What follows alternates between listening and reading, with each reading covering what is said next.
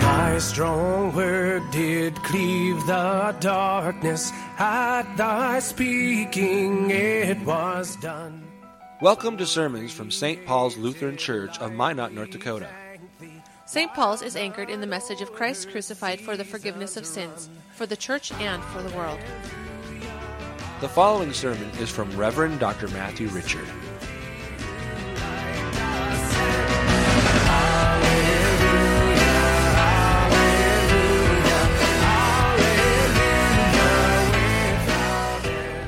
Holy Gospel according to St. Matthew, the 22nd chapter.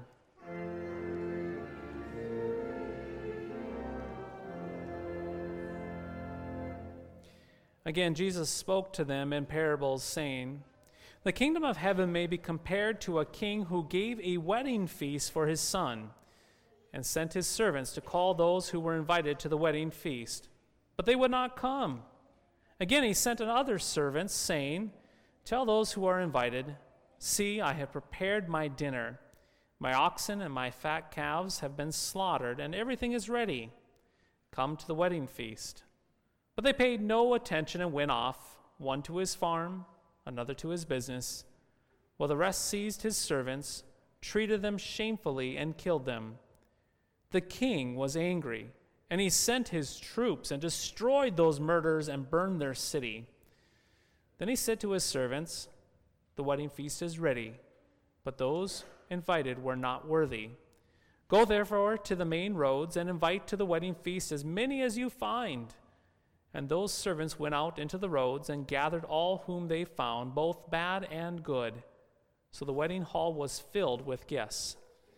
But when the king came in to look at the guests, he saw there a man who had no wedding garment. And he said to him, 'Friend, how did you get in here without a wedding garment?' And he was speechless.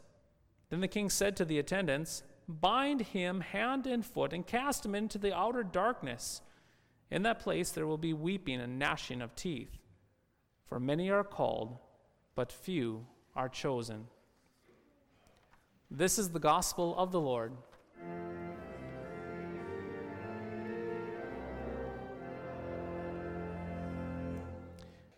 In the name of Jesus, Amen. In today's gospel reading, it makes sense why that king sends out his army to destroy that city. You see, the king, he graciously invited his guests. The wedding banquet was set. The food was ready. However, those guests, they paid no attention to the invitation, and to make matters worse, they seized the king's servants, they mistreated them, and yes, they even killed them. What a bunch of jerks. They snubbed the king, they snubbed the great invitation, and they killed the messengers to boot. And so the king's response, it makes sense.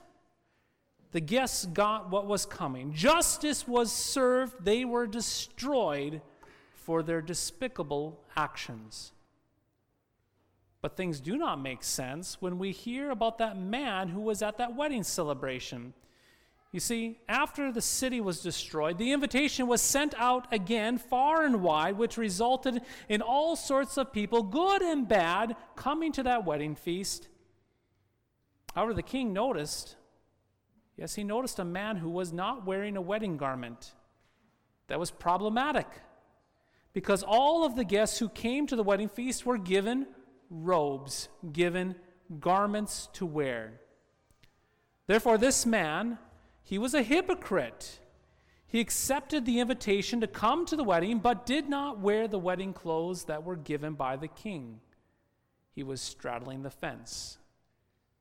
And so this man who came to the great feast, he ended up being bound hand and foot and taken away and cast out.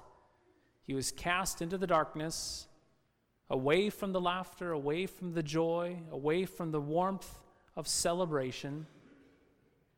So what does this mean? What does this mean for us? Well, my friends, this parable, this story of Jesus, seems to be pointing us to the importance of a wedding garment. That is to say, we can understand why the king destroyed the guests who refused to come to the feast, but where our attention then shifts and goes and gravitates towards is that importance of that wedding garment. Today's parable indeed wants us to focus on the wedding garments. Without those garments, the man was thrown out into the darkness, but with those garments, he would have been safe and sound inside, feasting and celebrating with the rest.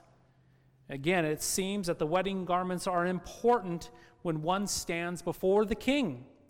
What a person wears and how they present themselves before the king matters. Now, this garment in the parable, it should actually remind us of our first parents, Adam and Eve.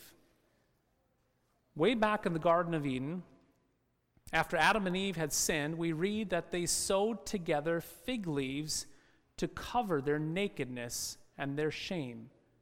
Yes, after they rebelled against the Lord, Adam and Eve, they realized their nakedness and they felt their shame, so they covered their shame with garments made of fig leaves. And my friends, we have been acquiring fig leaves to cover our shame ever since. You see, that is how it works with fig leaves and garments. We invent and manufacture garments to cover our nakedness and shame. Just like Adam and Eve, every one of us creates and sews together garments to cover our shame. So what are your fig leaves today? What garments are you wearing to cover up your shame and disobedience before God? What do you wear and dress up with? Do you dress up with money and think that those little pieces of paper can cover your shame? Or do you dress up in a way of working out to keep a fit and beautiful body to offset the sinful heart buried deep within? Do you try to cover up your own sin and shame by trying to please everyone so that they really, really like you? Do you put on the garments of gossip? Yes, gossip, thinking that if you invite everyone else to always see somebody else's shame, they won't notice yours? Or do you cover yourself with medals of achievement and certificates of merit? All the good things that you've done, do you display that on the outside to cover your shame and sin? Now, dear friends, we all play dress up. We all play dress up, do we not? Unfortunately, though, the things that we dress up with are not effective.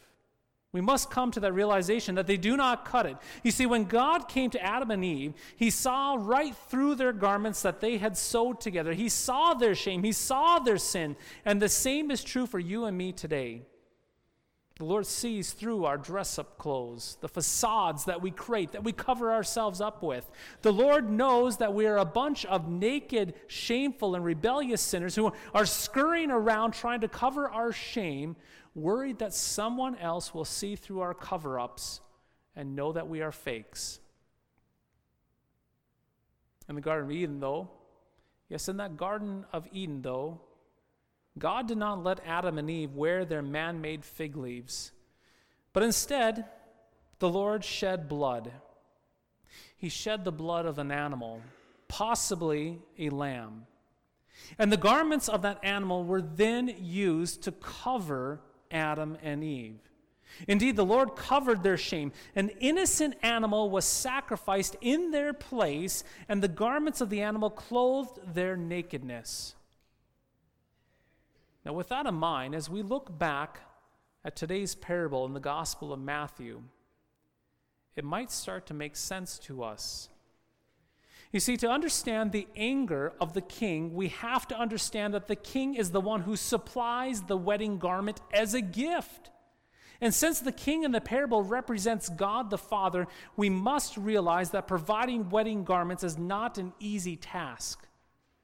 God the Father does not just simply order a bunch of wedding garments from Amazon.com with the one-click buy feature, but rather these wedding garments are provided through the death and resurrection of Jesus, the shed blood of Christ.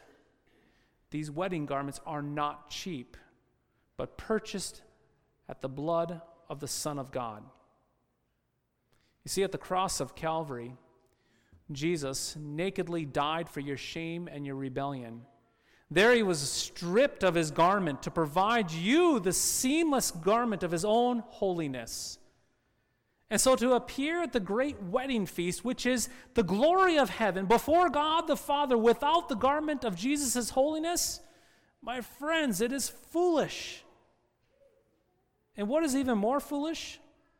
What is even more foolish is to stand before God the Father with our dress-up clothes, because God not only sees right through our dress-up clothes, but he understands all of our tactics to cover our sin and shame with something other than Jesus.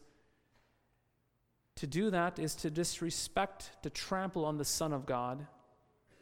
Yes, it shows disrespect for the priceless garments that the Father has provided for us in Christ Jesus. To stand before the Father dressed up in our silly clothes is to insult the free gift of Christ's righteous garments given to us. Make no mistake, my friends, standing before God the Father without any garments or with our dress-up clothes will arouse the Father's anger. In fact, it is the only thing left that does arouse his anger. So what are you wearing today? Yes, what are you wearing today? Are you wearing dress-up clothes? If so, repent. Do you think that you'll be okay without any garments at the great last day? If so, repent again. Yes, repent and hear the good news, the gospel that is for you this day. You see, when you were baptized, each and every one of you, when you were baptized, the great King not only invited you by name to his banquet, but he gave you wedding garments. He put on you the holiness of Jesus. He wrapped you in his glory, in Jesus' glory, Jesus' perfection, his life and his love. And he gives it to you as your very own for now and eternity. And he invites you to wear it with joy and with gladness all the days of your lives. This is why, my friends, this is why we wrap our little ones in white garments after they are baptized. This is why we wrap caskets with white funeral palls. This is how we show that we are wrapped in the garments of Jesus, his righteousness. This is how we show that we are ready for that great banquet. We also show this by clothing the pastor in a white alb.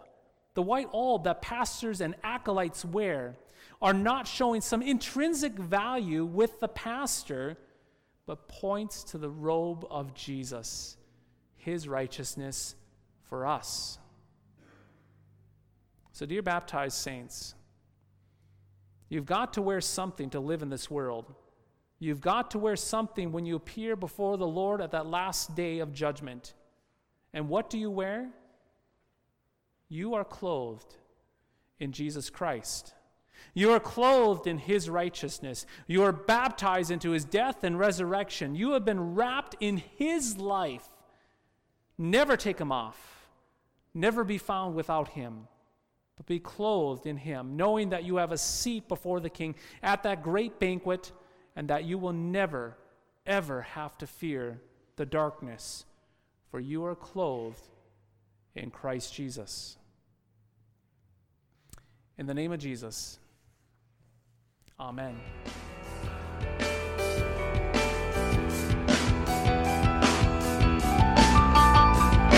Thy strong word bespeaks us righteous, bright with thine own holiness. Thank you for listening to today's podcast sermon. You can access a full manuscript of today's sermon from Pastor Matthew Richard's blog at www.pastormattrichard.org or visit St. Paul's website at www.stpaulsminot.org. The Lord bless and keep you.